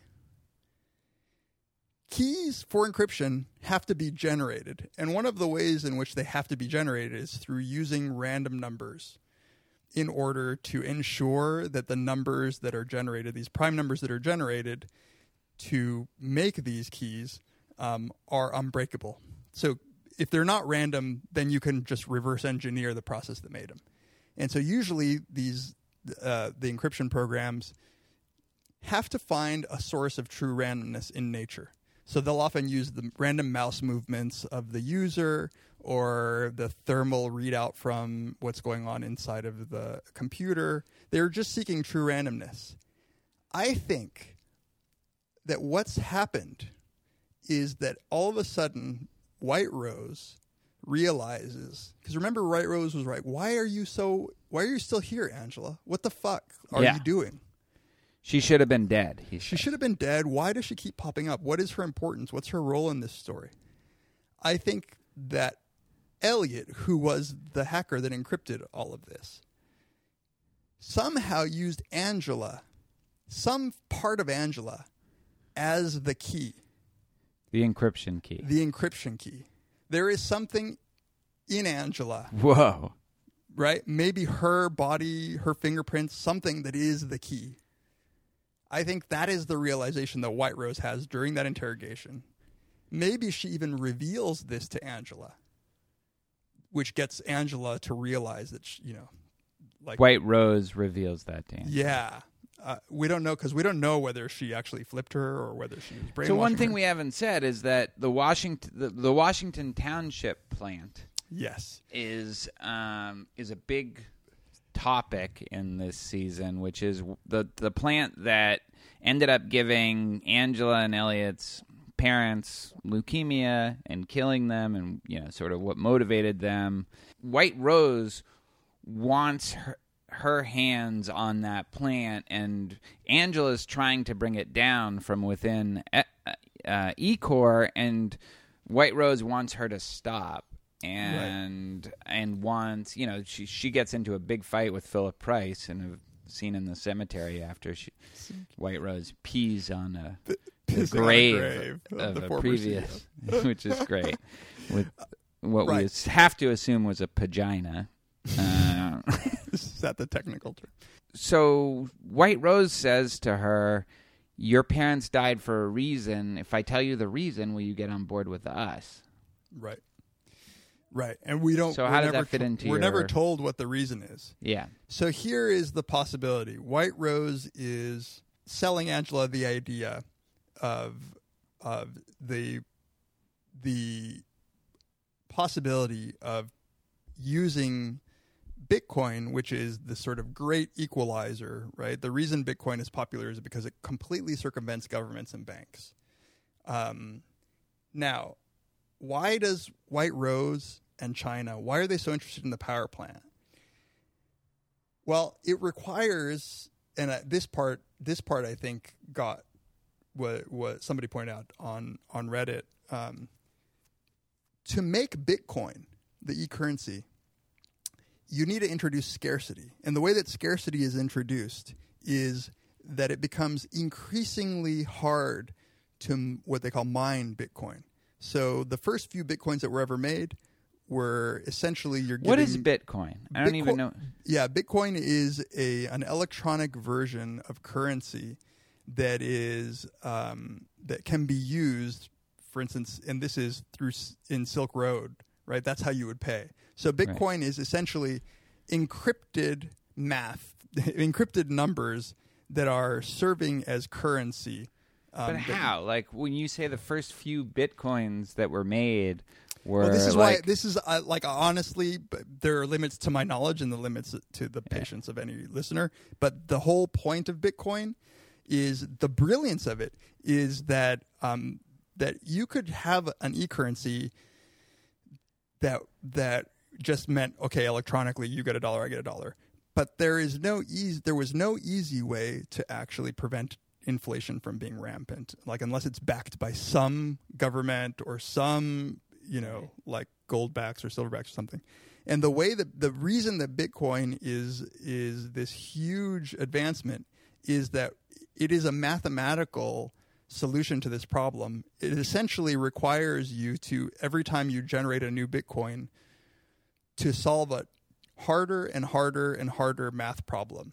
So that nowadays, if you want to create a new Bitcoin, if you want to mine one and generate like one new Bitcoin, it takes the computational power of like a bunch of computers. So how would I, like, if I wanted to buy something on Silk Road, how do I get... So you need a Bitcoin wallet, and it is a little program that is allowing people to exchange what right now are fractions of Bitcoin. And it's completely a local encryption. If you lose, for instance, like if you had the little Bitcoin wallet on a hard drive and you lost that hard drive, you lost all the money. So it doesn't exist on a network. But how do I get it in the first place? Like, do I need to pay money for it? You can buy, there's online gambling sites where I could get on it for fewer fees if I used Bitcoin, but I have no idea how to do that. Yeah, you would download a little program and you would somehow do a transaction so that you could acquire Bitcoin. Okay. I don't know. I haven't done it. I think at some point I might have downloaded one of these little programs, but had no use for it. So somebody pointed out that in order to manufacture Bitcoin, you're needing increasing amounts of power, and China is essentially on a grab for power plants in the U.S. to churn out the power that's necessary to churn out Bitcoin. And so that might be one. We're given a kind of an explanation that the Phase 2 hack, where all of the paper records that are being brought to this one building and they're going to be scanned in, independent of, like, off the grid for eCorp to recreate all of the financial documents and therefore regain control of the economy. That's what the Dark Army is trying to thwart. And the way that they seem to be thwarting this is by creating brownouts so that building, if it wants reliable power to like scan in the documents, will need to use a set of batteries, the uninterruptible power supplies, which is essentially just a gajillion batteries in that building to make sure the operation works throughout the brownouts. Yeah. And because of that, they can exploit the UPSs. So wow. So first of all, nice job with that. You also don't think Elliot's real. Does that connect to this? Tyrell, sorry. Yeah. I'm not convinced.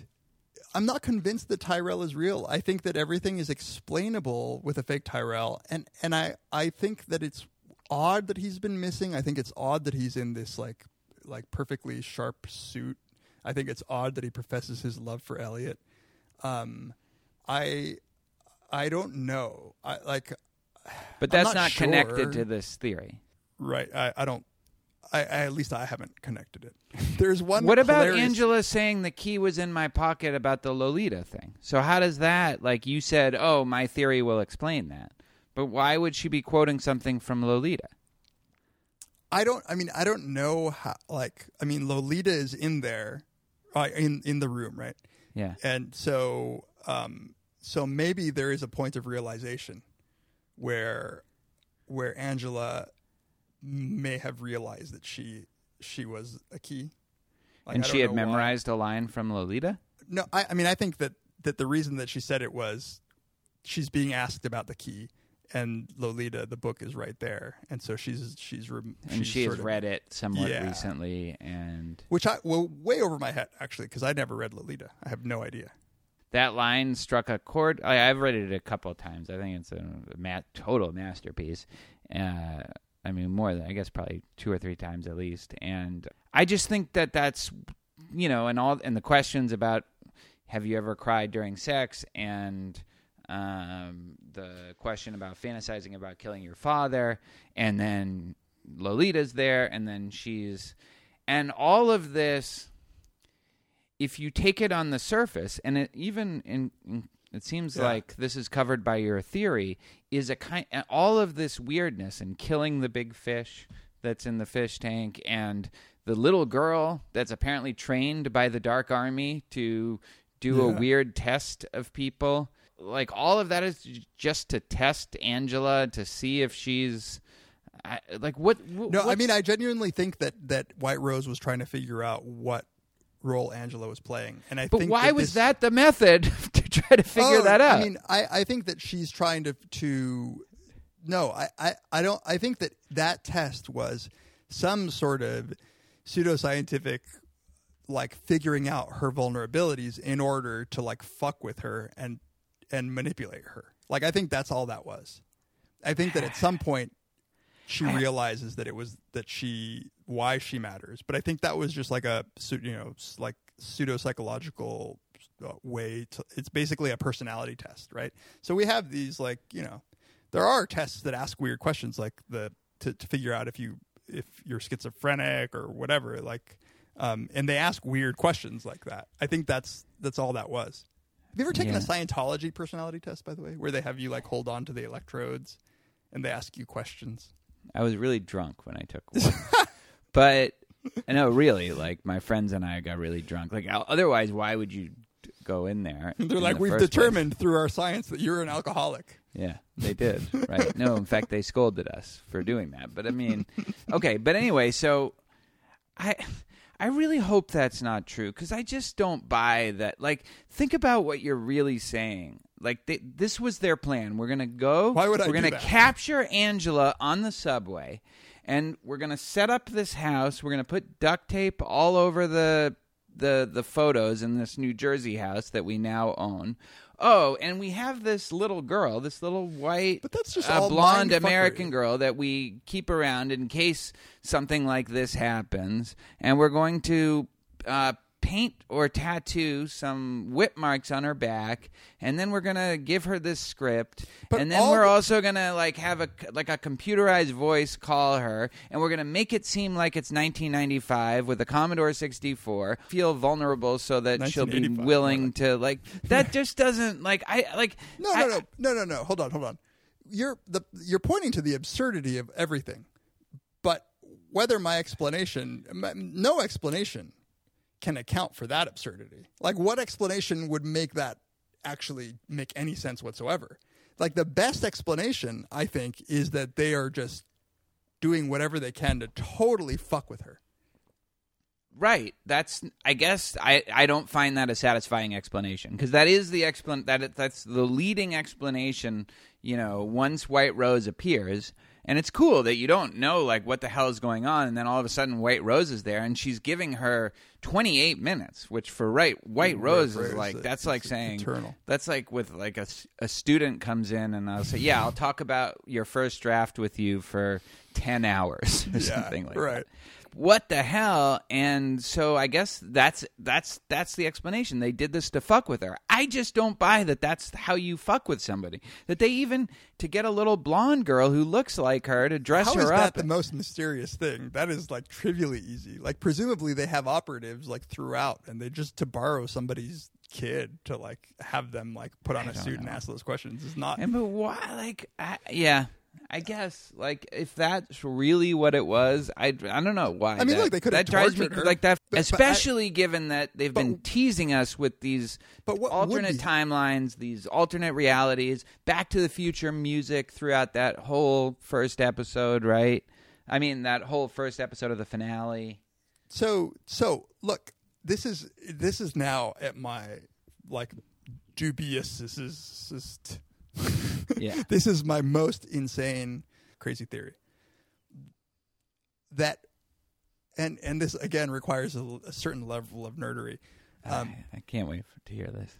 Okay, so I was explaining that you need the program that's generating the key gets a source of randomness, and that source of true randomness, like a real random thing, can come from a variety of sources. Sometimes they use it, right? Like I was saying, they use the thermal readout from the temperatures that are fluctuating in the computer. Sometimes just the random movements that people make, micro movements with their mouse. But somehow you need a true random number generator to make these keys unbreakable, or at least unbreakable by anything we have that wouldn't take thousands and thousands of years. So one possibility is that I can't even believe that I'm going to say this. I really, because I've always been the weird, I know. Okay, so psycho stoner. So suppose that Dark Army wants to decrypt the data. They want to take control of all the data that's been encrypted by these keys. Yeah.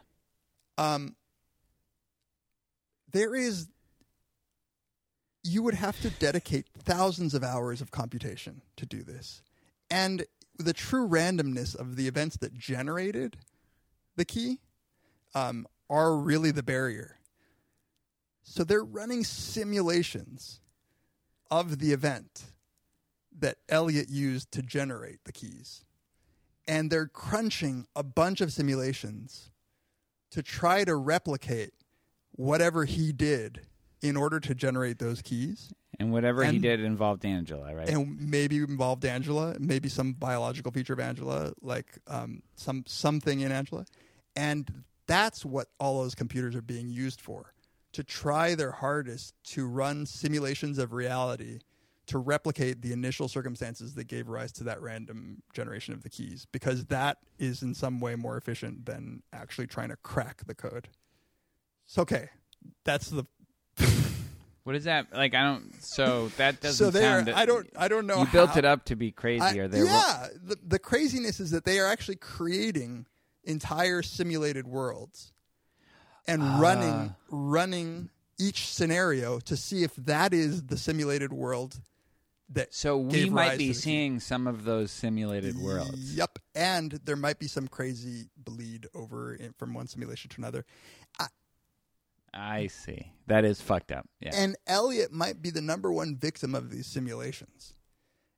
Like, there is something about the flickering of Mr. Robot at the end that is what you would expect if he was in a really complicated video game. Right. Right? So Elliot, and they're doing this simulation because of something that Elliot had done, right? Yes. So you have a real world, yeah. and then you have up till the hack, and then you have a bunch of simulations. Now, but Mr. Robot is pre-hack.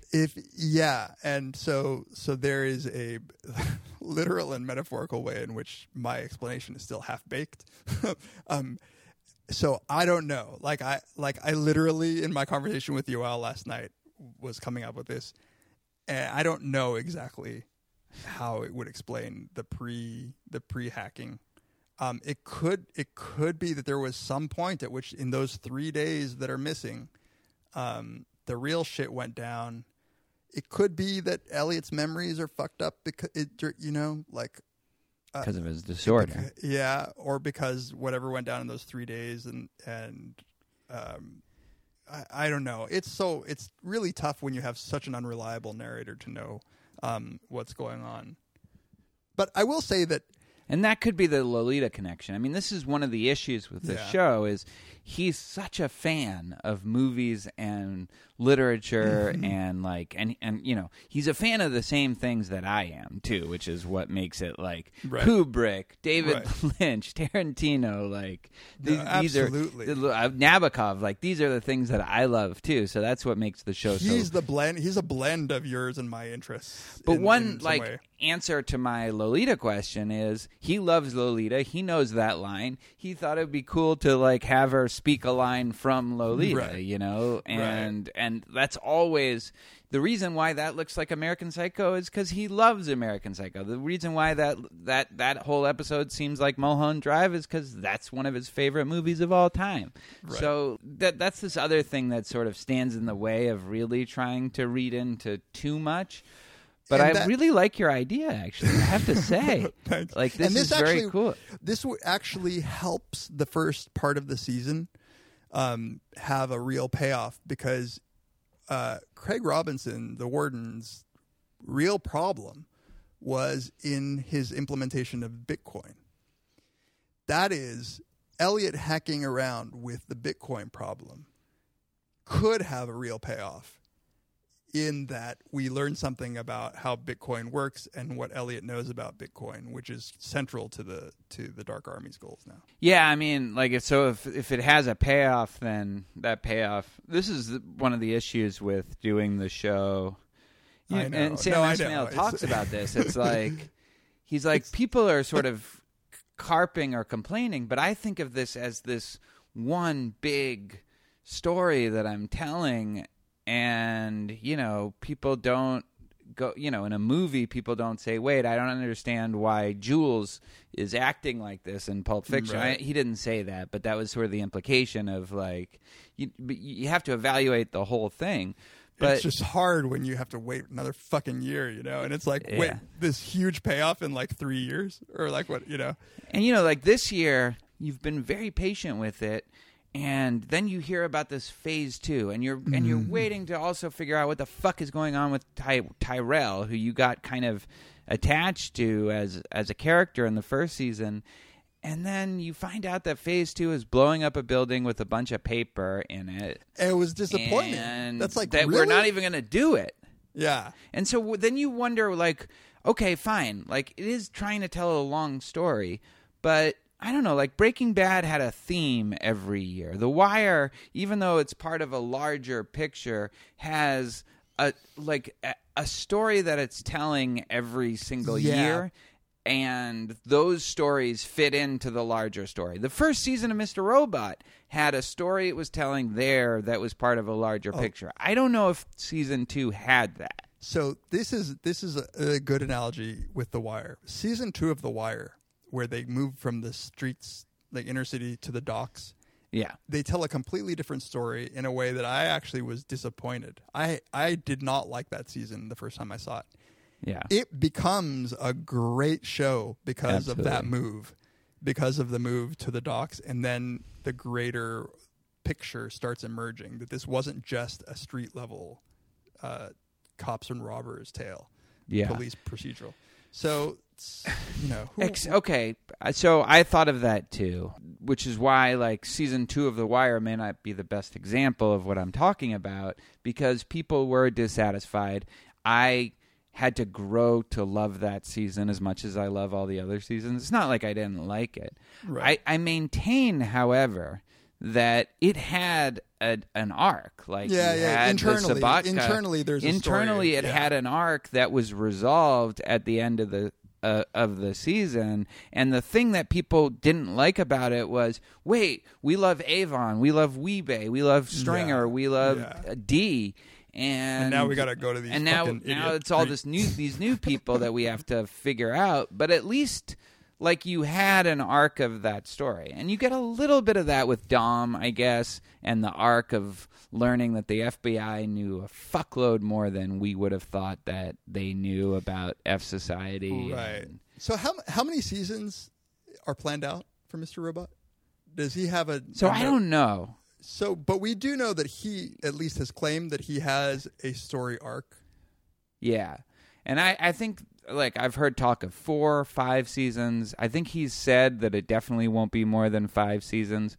But I guess my worry is, like, I would much rather it be told in the number of seasons necessary to tell the story well. Yeah. Even if that means that we get one fewer season. Well, and so that might, yeah. And I just wonder if maybe that was an issue with this season, that it was stretching out what maybe was part of one season Right. That's one into possibility. a whole season.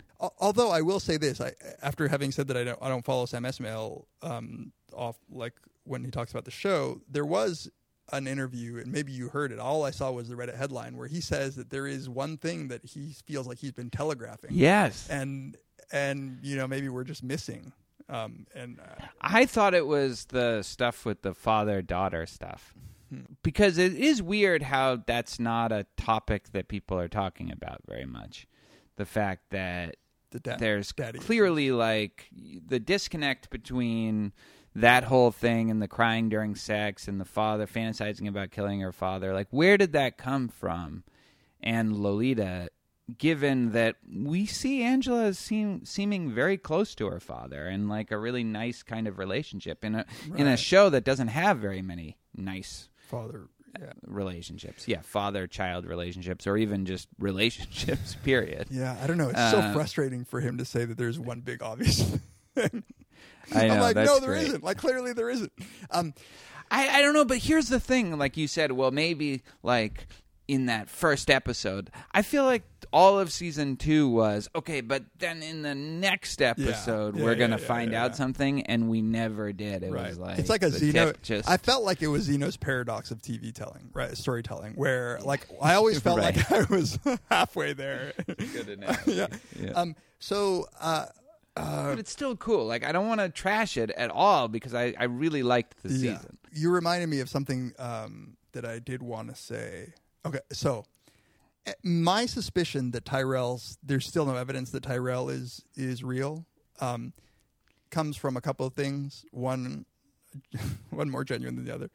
One is that we've seen that Mr. Robot can harm himself, that Elliot can harm himself, right? We saw that with his father pushing him off the pier. Right. And that becomes, I think, potentially a critical plot point where we know, like, it could very well be that he took the gun to himself. Because it does seem like he would have had to shoot himself in the gut for Tyrell not to be real. Because that's a real bullet, it seems. Yeah. Like. Or else, like, what? Fuck this show if, like, we can't trust anything. I know. Yeah. What doesn't jibe with this is that it seems as if Angela's talking to Tyrell in a way that it's unclear. Who would be waking up? Who would be talking to Angela and who would be waking up? I mean, it could be that he shot himself in some sort of non-lethal way, and sort of the other personality took over.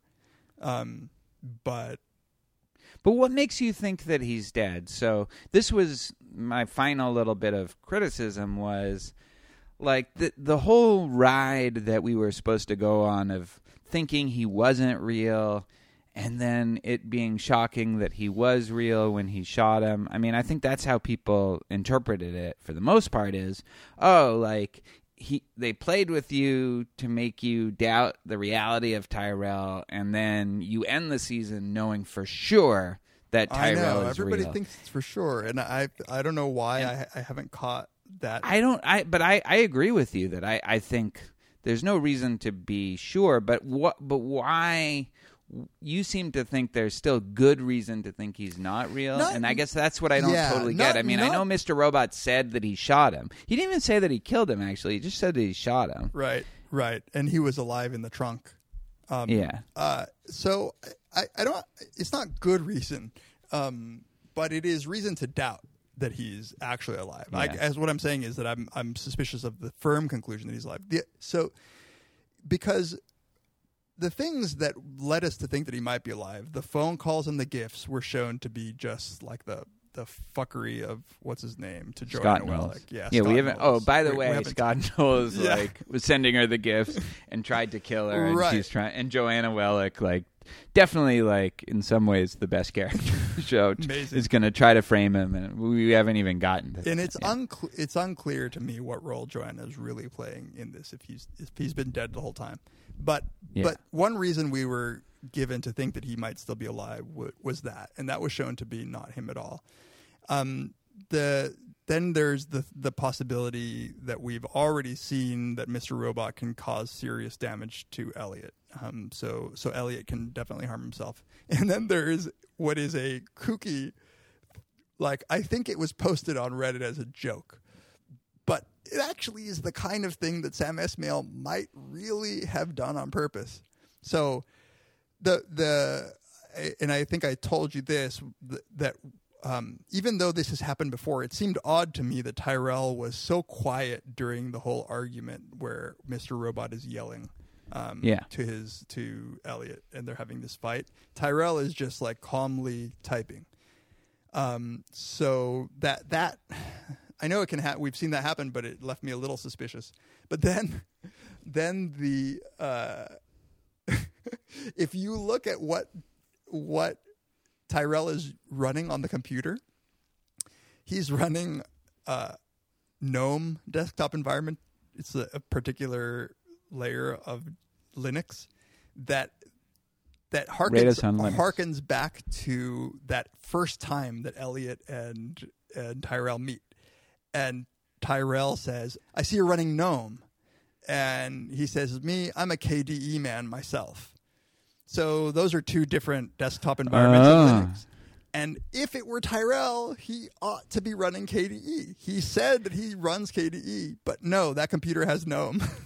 Except that he now worships Elliot. Yeah, so maybe that's a sign of how much he worships Elliot, that he's willing to run GNOME. For some Linux people, that would be akin to you changing to become a Yankees fan because you really liked somebody. But yeah, that's like I'll end the weed smoking. Well, so every once in a while throughout the history of this podcast, and we're going to have our 100th episode soon, you come out with something like your Unforgiven God analogy. You just come like with your A game. Like you're capable of these flights of genius to the point where it does make me question, like, who's the other Dave Pizarro? The one that, like just says whatever like liberal Facebook wants him to say. And, the social are there two different word. People? Because this is a real. Is that why I don't remember these episodes? Yes, exactly. Mind awake, no, mind asleep, body asleep is my mantra. There's a Mr. P. Another way of saying what you're saying is that I am mediocre through large, vast portions of my life. You reach heights that I can't imagine. Like I've been looking all around me. I needed to look above me. I love him. Nice. We gotta end there. That's nice. Perfect. I love it. All right. Join us next time for our 100th episode on Very Bad Witches. Pay no attention to that man behind the curtain.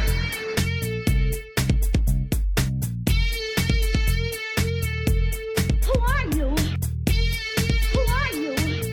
A very bad man. I'm a very good man. Good man. They think deep thoughts, and with no more brains than you have. Pay no attention to that man. Anybody can have a brain. You're a very bad man. I'm a very good man. Just a very bad wizard.